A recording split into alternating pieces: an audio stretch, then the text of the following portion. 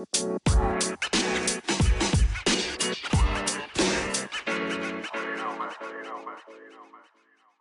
Nuts and Bolts of Writing, Season 2, a podcast where we talk about literature, the ins and outs of writing, and how to actually start writing.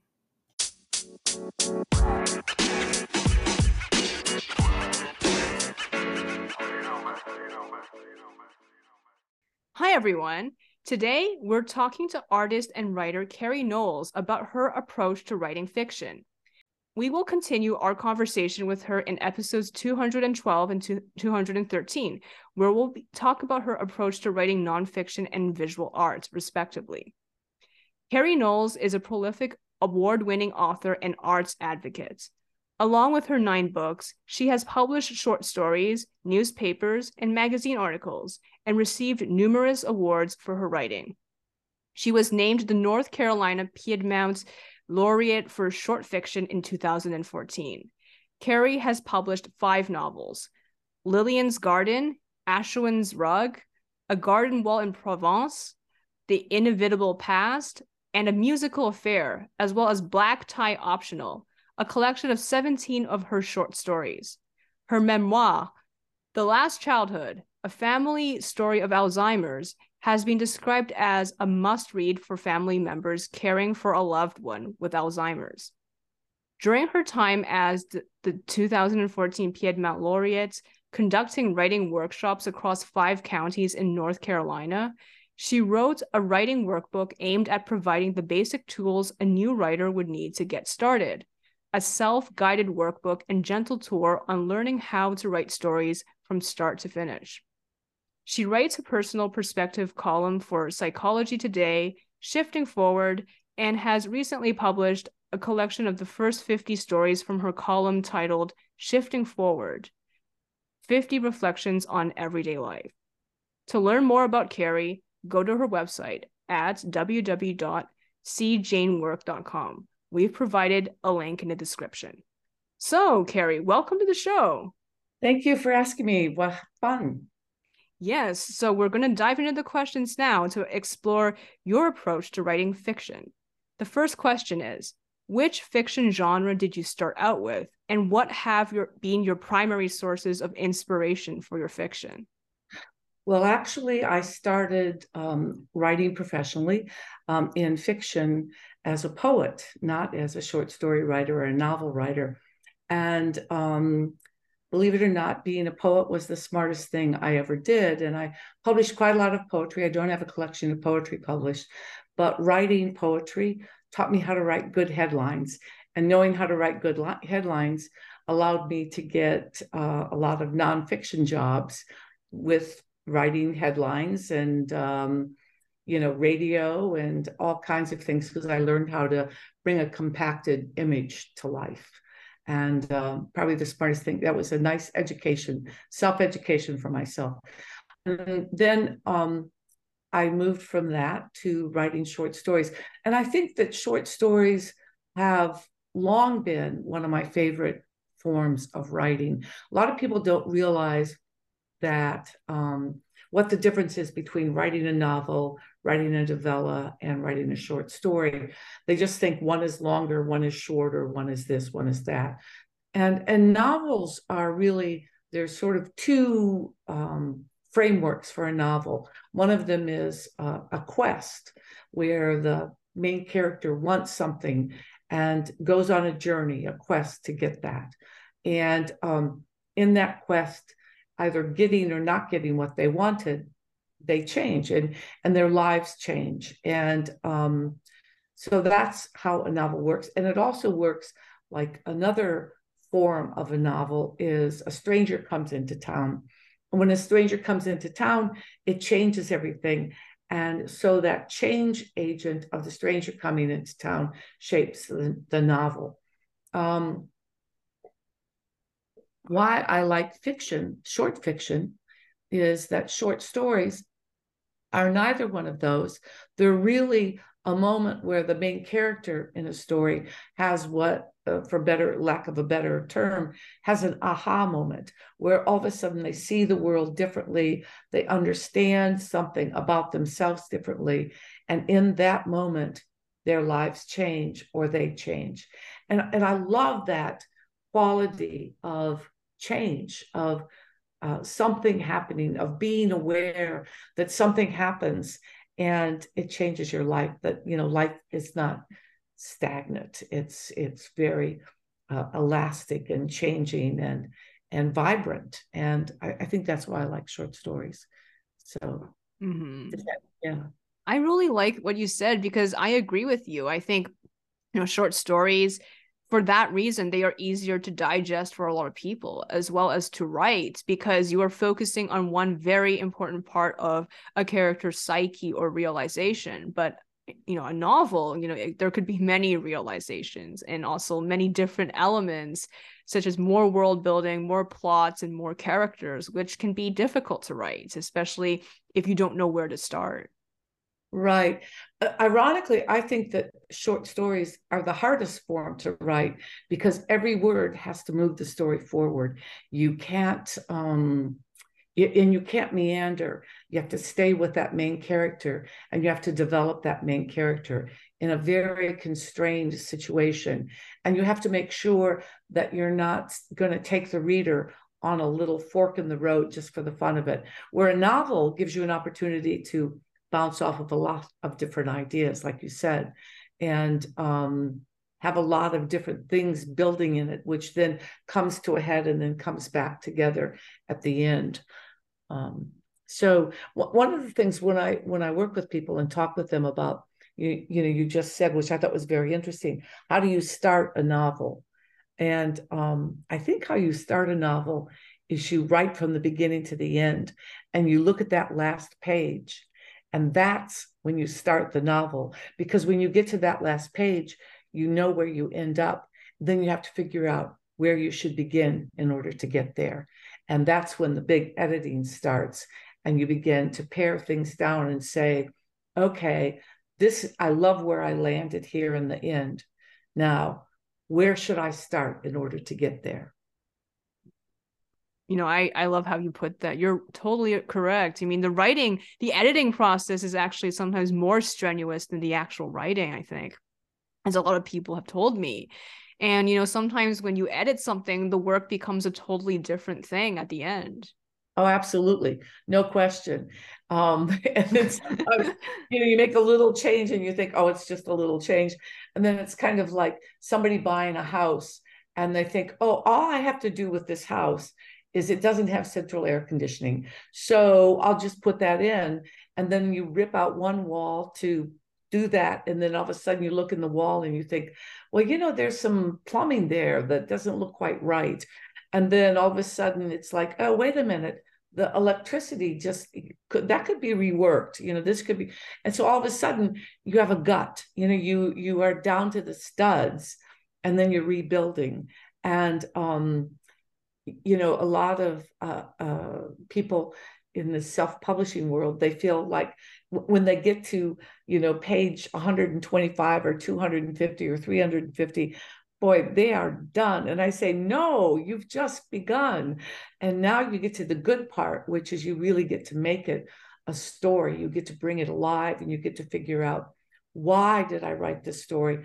Who is this main character? The other thing is, you have to discover in writing any story, whether it's a short story or a novella or a novel, you have to really understand your main character and what their flaws are. If your main character doesn't have a flaw, you don't have a story, because, the main character has to fail. The main character has to have problems. And your job as the writer is to help him solve those problems. I totally agree. I was struggling with that a while ago with one of my stories, which, kind of started meandering. And to refocus it, I've been thinking about, the flaws of one of the main characters, Malka, who is, someone I'm exploring in a game I'm making right now, because somehow game development has captured my soul a little bit more than writing has for some reason right now, because I write for work, right? For my Right. day-to-day job. So sometimes I'm really overwhelmed by writing already. I'm like, I don't want to do it anymore. When you write for work, sometimes you lose your appetite for creative writing. So that's why I'm developing her story in game dev instead. And in her game, I'm exploring more of her flaws. And as I do this, I am bringing her more to life. I think before, when I glossed over her flaws and was thinking more about the other aspects of her story, such as her family and the people she interacts with, she did not feel as alive. So you're right about, flaws being very important. And sometimes they can drive the story forward too. Absolutely. And the other thing is, it's like I tell people, let's say that you meet someone at work or whatever, you meet a new friend, and they're a little taller than you are, they're a lot thinner than you are, they're more educated, they have more in the bank than you have, and they're married to the perfect man or wife, and they have beautiful children and a beautiful home, and they live a beautiful life. Now, come on, tell me the truth. Do you want to have coffee with them? The answer is no, you don't, because you would be like, oh, beautiful life, beautiful wife, beautiful this, beautiful that. I don't have those things, and you wind up saying you can't sort of relate to that person. But if you meet somebody who's just like you and a little not perfect, they're more interesting, and you can sort of, you want to spend time and say, well, who are you, and why are you the person that you are? And that's fun. When you meet somebody that opens a world to you. And people who are perfect don't open a world I want to go to. I'm sorry. So the second question, what is the difference between the facts as truth versus the emotional truth? Oh, that's a very important difference. That is a very key difference. The truth as facts, and many people who are working with a true story are like, oh, no, but she really said this. Oh, but she really said that. And you begin to have a very chronological, this actually happened, this happened. And you get to have more of a chronology than why something happened and what the impact of that was on other people. The emotional truth is the truth that we all live with, in terms of, oh, I didn't like that, or I agree with that, or this feels right to me, or this moved me, not just, oh, this happened on Tuesday. This concept really spoke to me. And the emotional truth is what we are all seeking, actually. Mm-hmm. That's very true. And I think sometimes, what we're all seeking is the drive of the story. Exactly. And that's what the emotional truth is. What drove this story? Why did that happen? Not it happened. Just telling me it happened doesn't mean anything to me, but helping me understand why it happened, then I'm interested. Make me care about it. And I think the emotional truth makes you care about something, which I'll talk about more later. Right, definitely. So the third question is, how did you find writing a self-guided workbook and a gentle tour on learning how to write stories from start to finish? What were your main sources of inspiration for creating that guide? What kind of feedback have you received from readers using it? So, as you mentioned in your introduction, I was a 2014 Piedmont laureate. Piedmont being a geographical region of North Carolina, and I covered 5 counties. And as the Piedmont laureate, because it was paid for by the counties, my salary was paid for by the counties. The programs were provided as a public service. And so they were free. And so over the course of the 12 months that I was the Piedmont laureate, I did over 40 workshops in 5 counties. And I put 3,000 miles on my car. And all the workshops were generally filled. And people who took the workshops were people who generally had never written before, who wanted to write. And because they were free, they could kind of do it secretly. They didn't have to tell anyone, oh, I need to spend $50 on this. Do you mind? They could just kind of show up for a workshop and nobody needed to know, and they could try it out. And I made everybody say things silly like I'm a writer, like an AA group, my name is Carrie and I'm a writer. I really think it's very important for people to kind of own that idea. And so anyway, I found myself, I had lectured in colleges and high schools in different areas before for many years. And I was used to an audience who were English majors, who knew literature, who knew who Madame Bovary was, Bovary. It was like they knew what I was talking about. And all of a sudden, there I am with a room full of people who had not gone to college, or they were lawyers and doctors and engineers who had gone to college but never taken a literature class. So, I had people who, if I had given my old lectures to, wouldn't know what in the world I was talking about. So all of a sudden, I found myself needing to develop a new way to explain how to write. And also, as the Piedmont laureate, I had to write. I had to do not a podcast, but I had to write a blog, and I'd never written a blog before. And I thought, what in the world am I going to write about? And then I said, I know what I'm going to do. I'm going to develop a series of lessons. And that's what I did. So I broke down everything I was doing, and I wrote these lessons about, character development, plot, structure, story arc, dialogue, and all those little pieces. By the end of the year, people were like, oh my gosh. So I would give a lecture and I would say, and also you can go back because I've covered this in some of these, these blogs. And people would, say to me, you explained it so well, now I understand. And so by the end of the year, I had a book, and that's how it came about. Oh, wow. That's really great. You basically met the requirement for having a blog, created a blog, and then, turned it into a book, yeah. I geared it for, and a couple high schools have adopted it, and a couple junior colleges have adopted it, community colleges, because it's an actual, and my publisher and I decided we would publish it as an actual workbook where I developed questions that you could answer the questions. So you had a 2 or 3 page lesson, and then you had a few questions to answer about the lesson. And then you had a series of prompts where you could choose a prompt to then write a short piece. And if you did all of those lessons and answered all of those questions, by the end of the book, you would have the structure and kind of the basis of a novel for yourself, or a nonfiction book, whichever one you were writing. And you write in the book. One of the interesting things is there's a lot of research now, coming back to our original conversation that didn't get taped, about the retention that people have with typing on a computer versus handwriting. And it's well documented now that your retention is greater through pen and paper than it is through typing on the computer. And it's more kinetic. And so we created the workbook where people would actually write into it. So the workbook is hardcover.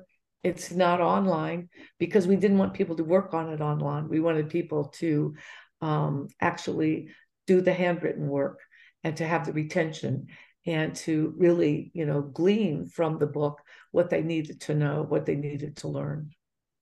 Wonderful. Because, I was actually thinking about this because, I've been reading a bit more in real life, with the actual book. And I was thinking about how relaxed it made me, and also more focused versus reading online. Because especially because we're always in front of screens now, I think that when we read online, it's very easy to get distracted by YouTube or Twitter or something, and also it makes us tired because we're already spending so much time in front of a computer or a phone in our day-to-day lives. So, breaking away from that and going back to pen and paper can really help you focus and also relax, which is important to brainstorming, I think. Oh, very much. I just a habit for many, many years of writing is whenever I get stuck, especially when I was doing advertising copy and things like that, I would always start handwriting and work out a few lines. And once I had the opening to any commercial thing that I was working on or the headline in handwriting, I knew I had the rest of it. And I could just then go back and finish up another story I had been working on. And so, it's like there's something about that connectivity that's really, really important. The other thing is the computer is very, very hard on your eyes, and it's very, very tiring by the end of the day. I don't care how old you are, working on the computer is just tiring. It really is, definitely. And that's one of the reasons why I personally do a lot of traditional art these days. Because before I used to do more digital art, but then the more I started working online, especially after the pandemic, when my job moved online, I realized I couldn't take it anymore. So that's why I've moved back to traditional art, which, by the way, in episode 213, we're going to talk to Carrie about her own traditional art. I cannot wait. I think that's going to be so much fun. I know, yes. So, question number 4. In Yes. 2006, you bought a small office building in downtown Raleigh in North Carolina in the United States. You then named the building the Free Range Studio and inscribed the following on the wall: Creativity should have no boundaries and dreams no fences. Its purpose was to provide office space to a broad range of creatives. You must have met many interesting and inspiring people between 2006 and 2021 when you sold the studio. Can you tell us more about the most inspirational moments in the history of the Free Range Studio? There were many. Um, I have a very, very close friend, Peggy Payne, who's also a writer. We have had similar writing careers, both being both fiction and nonfiction writers, both writers that made money writing nonfiction and writers that wrote fiction just because we love to write fiction. And we'd always said that whoever bought a building first, that the other person would rent an office from them. This was a very small office building. It was originally a law office, and with 2 offices upstairs and 2 offices downstairs, and actually it wound up being 3 offices downstairs. And I took two of the offices, one for my writing area and one as an art studio. And then Peggy had her office, and I cut a doorway so our doorways could meet at an angle, and we could open our doors and run conversations all day long, about what we were working on and ask, questions. And then we had a lot of people, and Peggy was with me from the beginning until when I sold the building last year. And we had a lot of people come and go upstairs. We had artists and writers, and for a while I rented part of it, as a studio, like a sleeping studio. So we had a lot of actors who came and musicians who came, and just a lot of fascinating people. So there was always a lot of energy in the building and a lot of talk about what people were working on. And it was just a great place to work. The best thing is when I sold it to a friend of mine who's a luthier who makes violin. So now it's become a violin shop, and I think that's a great ending for it. It It, is. It's very fascinating, definitely. I mean, it's so wonderful to see, an organic community grow from that. yeah, and both Peggy and I taught classes there as well. We both ran writing workshops there. So not only did we have residents who came and went, but we also had students who came and went and did workshops there and did art shows there. We had a Mhm. lot of artists come, and from I lived in Australia. My husband and our family had lived in Australia um, 3 times actually, and I knew a lot. I did a lot of work with a lot of different artists in Australia, and hosted several art shows. Brought our Australian artists over, and did sort of introduce them to the United States, their work to the U.S., and that was great fun, really fun. I can imagine. Yeah, it's great, to see this kind of international collaboration. Oh, it was. And and wonderful for them and wonderful for the community that I live in, that they could be introduced to people who you have a completely different world to work from and create different kinds of images. So it's fun. It was great fun. But it was time to move on. Right. Question number 5. As an experienced writer, what tips would you give to amateur fiction writers just starting out? Well, the best tip I can give you is to um, find a passion for what you want to write about. And it's that passion that, it's kind of, if you need to know, I don't know, you just need to be excited about something and to be driven. To write a 300-page book, you better have a lot of interest in it. You better sort of be ready to sit down, put yourself in a chair and get to work and do it. And it's not work that you take lightly. I also tell people that, particularly with fiction, that if you don't hear voices in your head, if you can't hear dialogue or ideas floating around in your head, then don't do it, because, that sort of being able to when you get in the head of your characters, those characters get into your head. They need to get into your head, and you need to begin to try to see the world through their eyes. And that's what makes a story come alive. And the other thing is to just do it, and to know that people say, well, how long do you work? I mean, how do you do this? And I think a really good day is 2 pages that you love. And that may mean that you write 5 pages and throw 3 away at the end of the day. I'm really good at that. I just, yesterday, I wrote 2 paragraphs and threw 3 sentences away before the day was over. But you have to have patience, and you have to see it for the long haul. It's not something that, it's not like baking a cake. It takes time, and it takes research. And it helps to, I think, Julie Cameron, I think the thing that I learned most from her was having an artist date, is learning to, when you get stuck, to get up out of your chair and take yourself someplace else. And to, people say, well, where do you get all your ideas? And I say, well, I don't know. Ideas are just everywhere.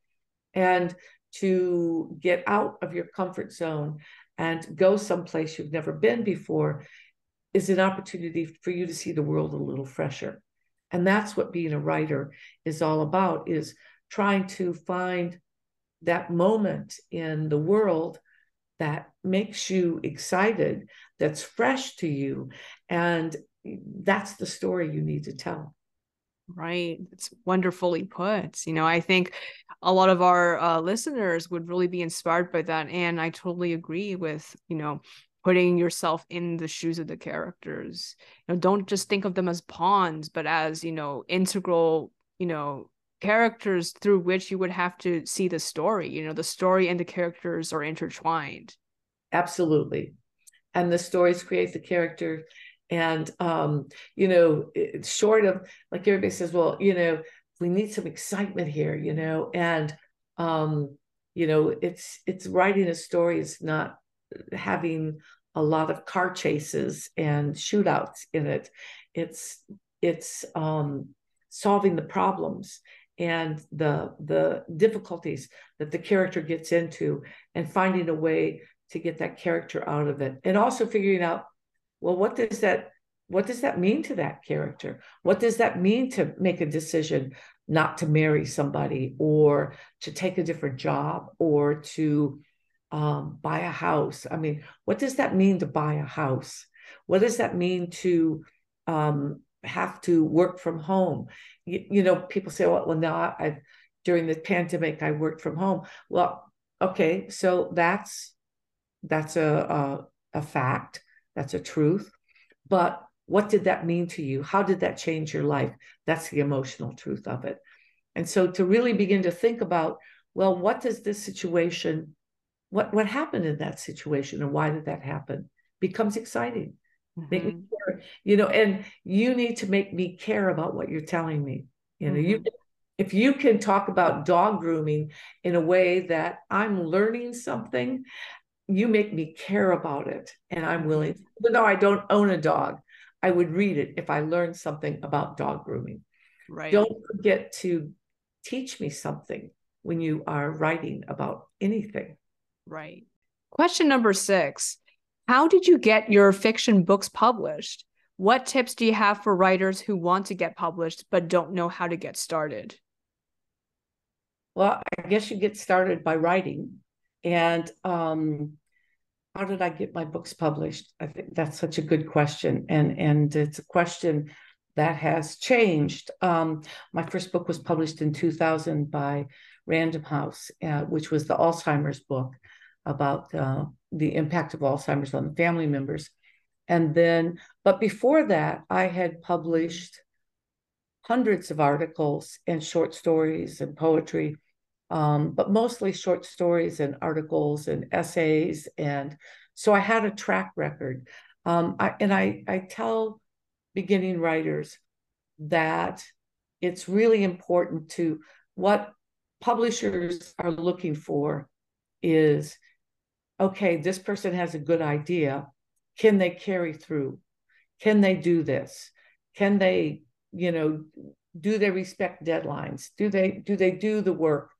And so if you have managed to publish something like in a literary journal or a local newspaper or whatever that shows that you actually can go from A to B to C and get it done, that's a little bit of credibility for you, which is like super important.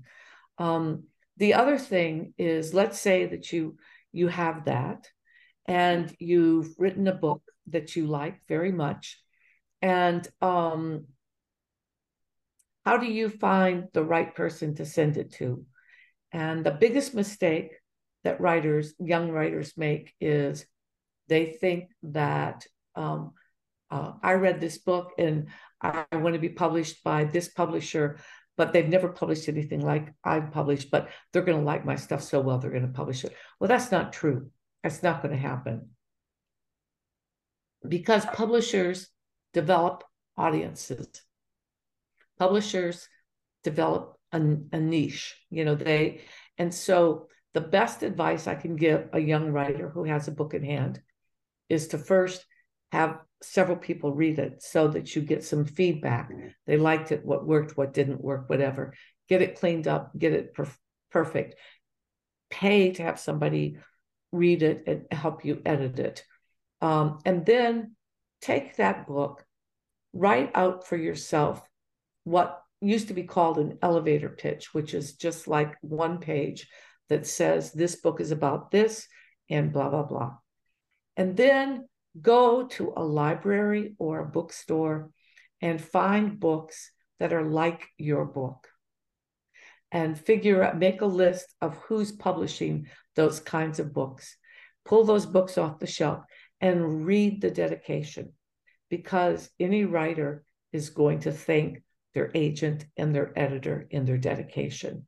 Find out who the agent is, find out who the editor is, find out who the publisher is, and make yourself a list of 12 to 15 publishers, agent, and kind of see, there's 3 publishers, there's 3 books that this one publisher has published that are like mine. So that would be a good hit.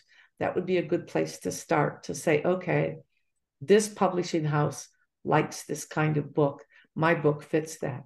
Because when you approach a publisher or an agent or an editor, what you need to be able to say is my book is like the following 3 books, but it's different in that blah. So you want to be able to give a publisher or an agent or an editor some type of sense as to where you fall in that literature. How can I sell this person? The better your one-page elevator pitch is, it needs to be something that an editor or an agent can say, oh, that could go on the back of the book. Half their job is done.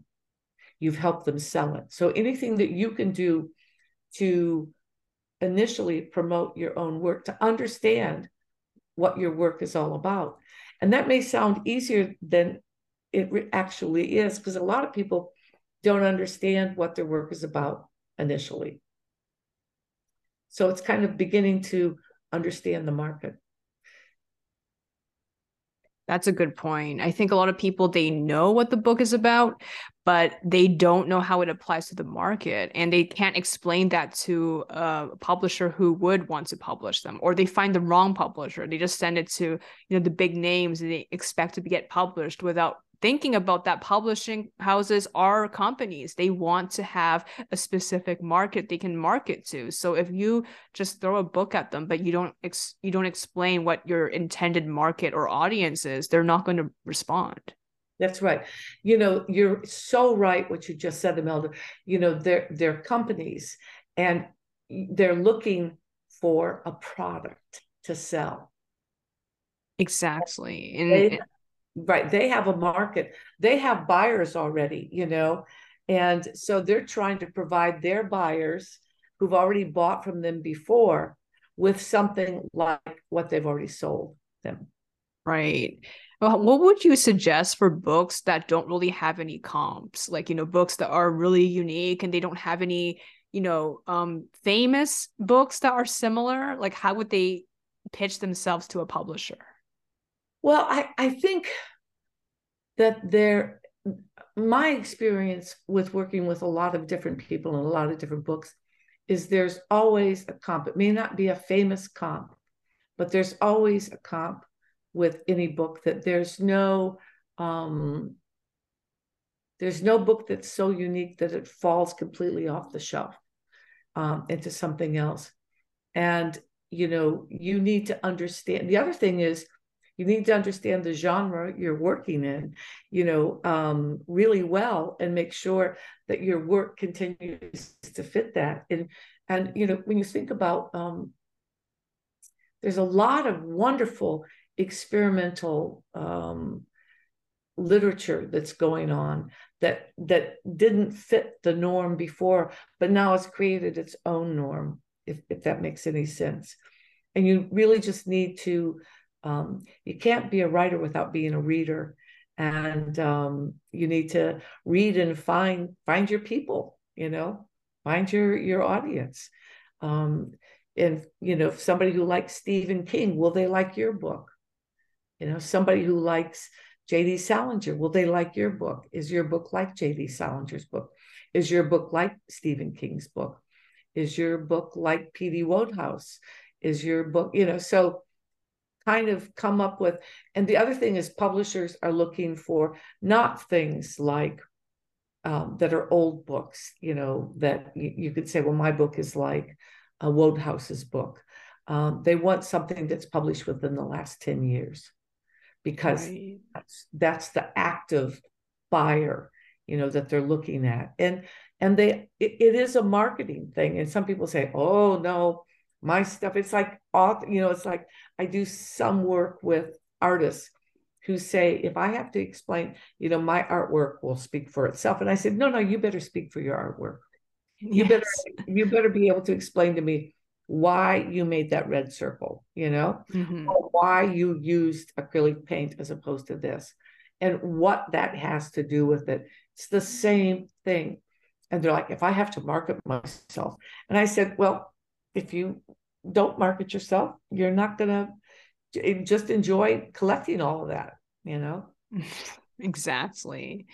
Yeah, definitely. These are very important things. And I think a lot of people who just write online or just for themselves don't realize that there is a huge difference between just writing for yourself or a couple of friends and pitching it to a publisher. A lot of people are naive about that. They think, well, after I finish my manuscript, I'm just going to send them to, Penguin House or Random House, and they're going to accept me eventually. But, it takes a lot to get from writing online or just with a bunch of friends and actually pitching it to an actual agent. Absolutely, completely. And the other thing is don't, there are all these, well, there's not so many big presses that it seems like they've all eaten each other up in the last 20 years. there's some wonderful literary houses, and those shouldn't be ignored. But they, as much as the big houses, they have an audience. People go to those literary publishers because they know the other books that they've published. And so that's what they're looking for. And, know if you fit. And there are certain online, I've just noticed recently that there's been a number of kind of literary magazines, literary publications, that now are kind of branching out into some form of book publishing as well. So that's really important to kind of pay attention to that market. There's a very nice magazine that comes out every other month, I think, called Writer's Market. That you should look at Writer's Market. You should look at all kinds of different magazines that are for writers that will sort of tell you who's looking for what. Absolutely. Well, thank you so much for this amazing episode. We learned so much, and I can't wait to learn more about your work, especially in the next episode we're going to be talking about nonfiction, and then after that we're going to be talking about your visual arts. So we have a lot of things to explore yet, which is so exciting to me. I can't tell you how wonderful it is to be able to talk with you, not once, not twice, but 3 times. and possibly more. That'd be great. All right. See you. All right. Bye. Bye.